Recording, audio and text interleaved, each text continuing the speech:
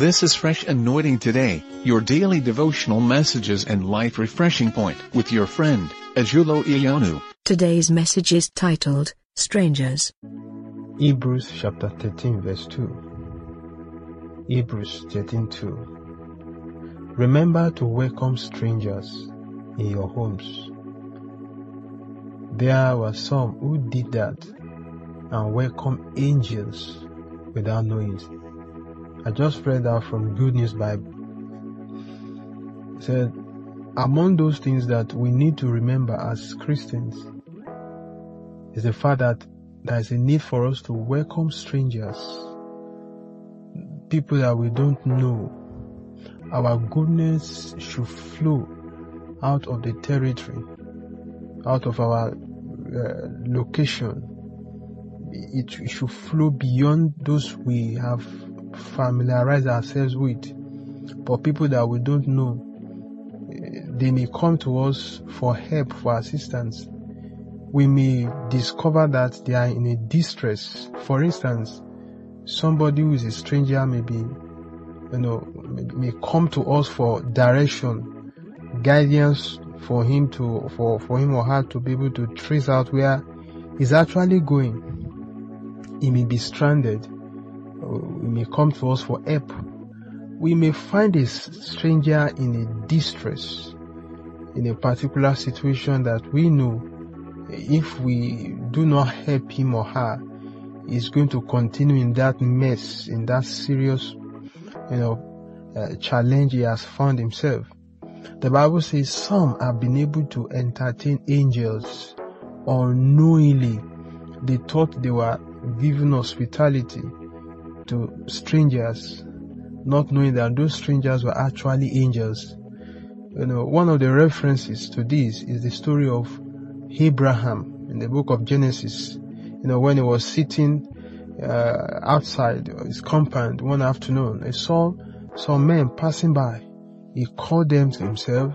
He asked his wife to prepare a wonderful meal for them. And thereafter, one of them said to Abraham, your wife, by this time next year, will have a baby with her. Sarah laughed. She thought that would not be possible.